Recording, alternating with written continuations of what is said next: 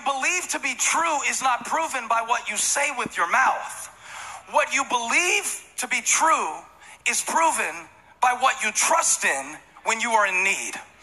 In other words, what you believe to be true is proven in the times when your soul is lonely.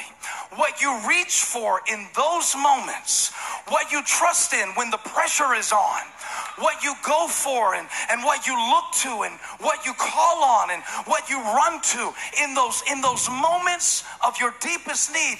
That's what you believe, not what you sing in church. You can honor him with your lips, but your heart be far from him. Because the fact of the matter is, my belief is proven not by what I say, but by what I trust in when the pressure's on. Now,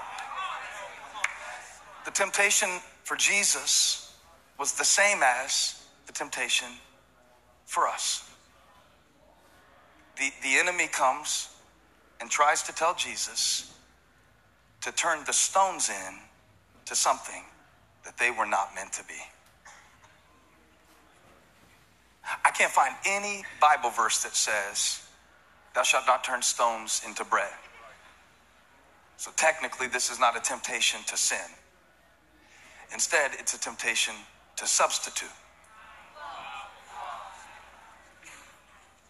I love preaching to y'all because, you see, all it took was that, and I felt like you knew where I was going with it. It's when I try to turn something into something that it's not supposed to be.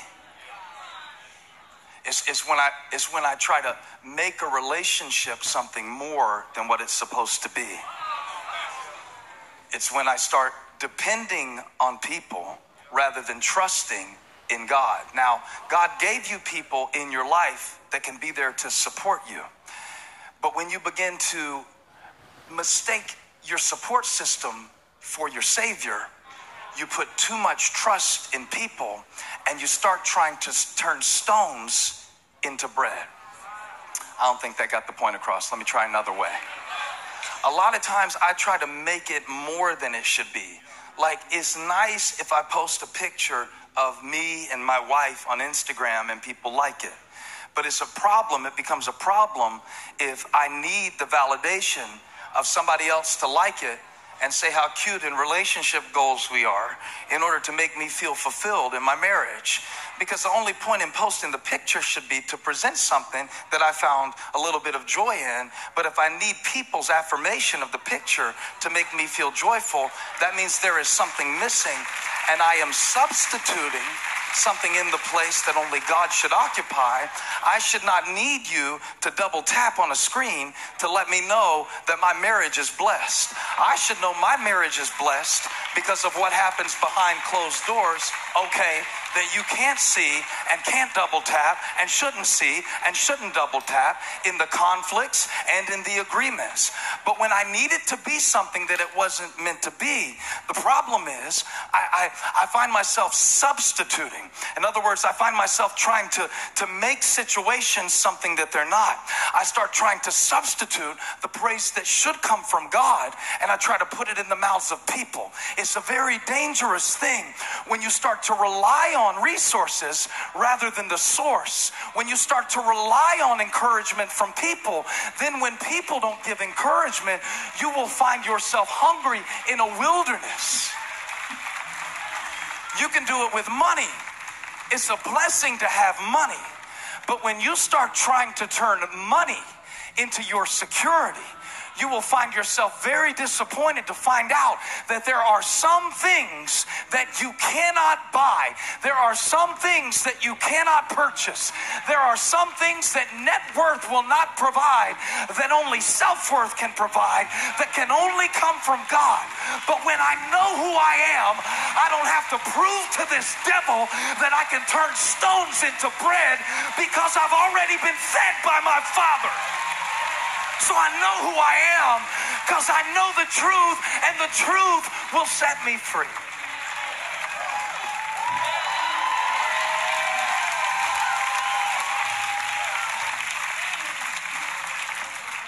Why would you trade the truth of your identity in Christ for the opinions of people who don't even really know you and didn't form you in the womb?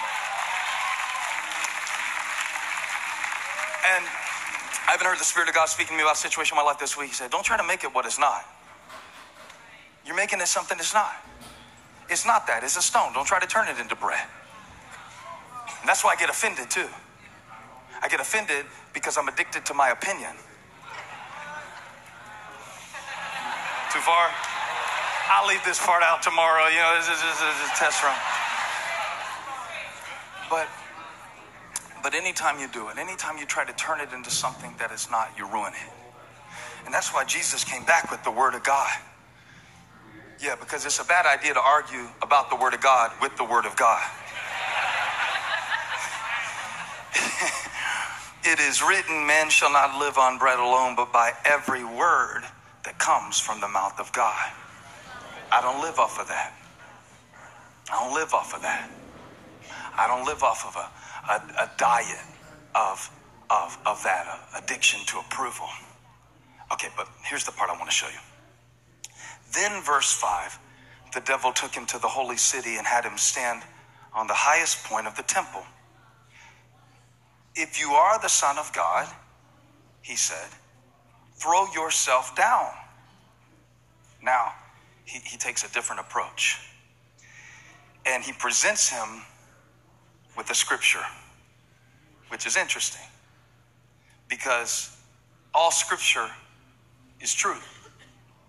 This particular scripture is a psalm that Jesus, being a rabbi, would have known very well, aside from the fact that he wrote it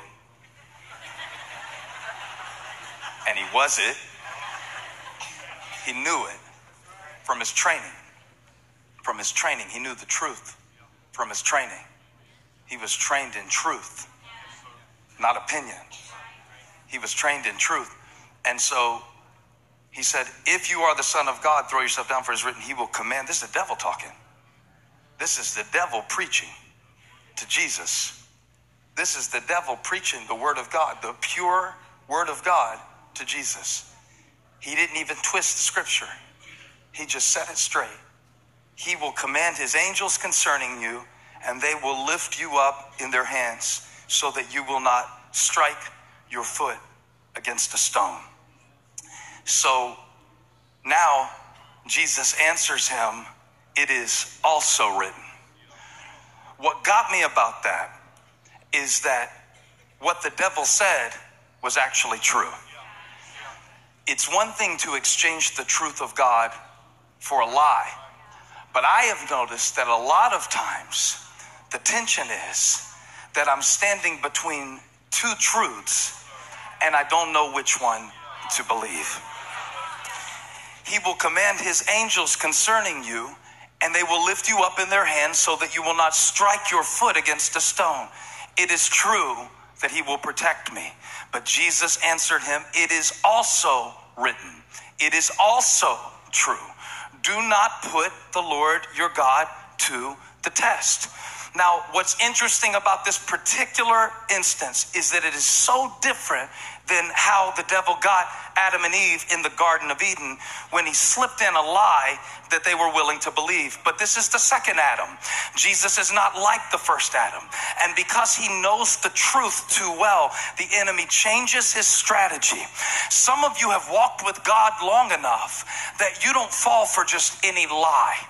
But now where your faith has to develop is that you've got to learn to hold two truths in tension. And I'm going to break this down because it's very difficult to believe that the devil would actually fight you with truth, but he will. And let me show you how he'll do it. He'll take a truth that is actually found in the Word of God and try to use that truth to discourage you, because although the truth may be in the Word of God, it's not yet operative in your life. And so now you're standing in church and you hear a scripture like this: if the Son sets you free, you are free indeed.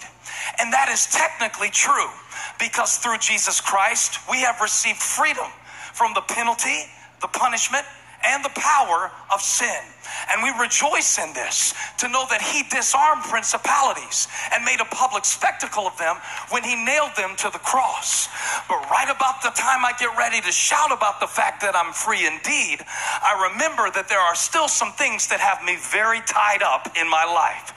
So if he set me free and is true, then why do I still struggle in this same area? That's also true. Now I'm not stuck between a lie and the truth. I'm stuck between a truth and a truth. What do you do when you're living in the tension between two truths? Can I preach about this for real? Because we come in church, look at me, and we shout about stuff that we're not actually personally experiencing because it sounds good.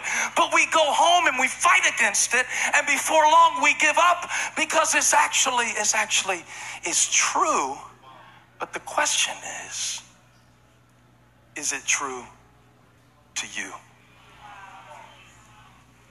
Is it true to you? Is it true to you? I mean, I know it's true that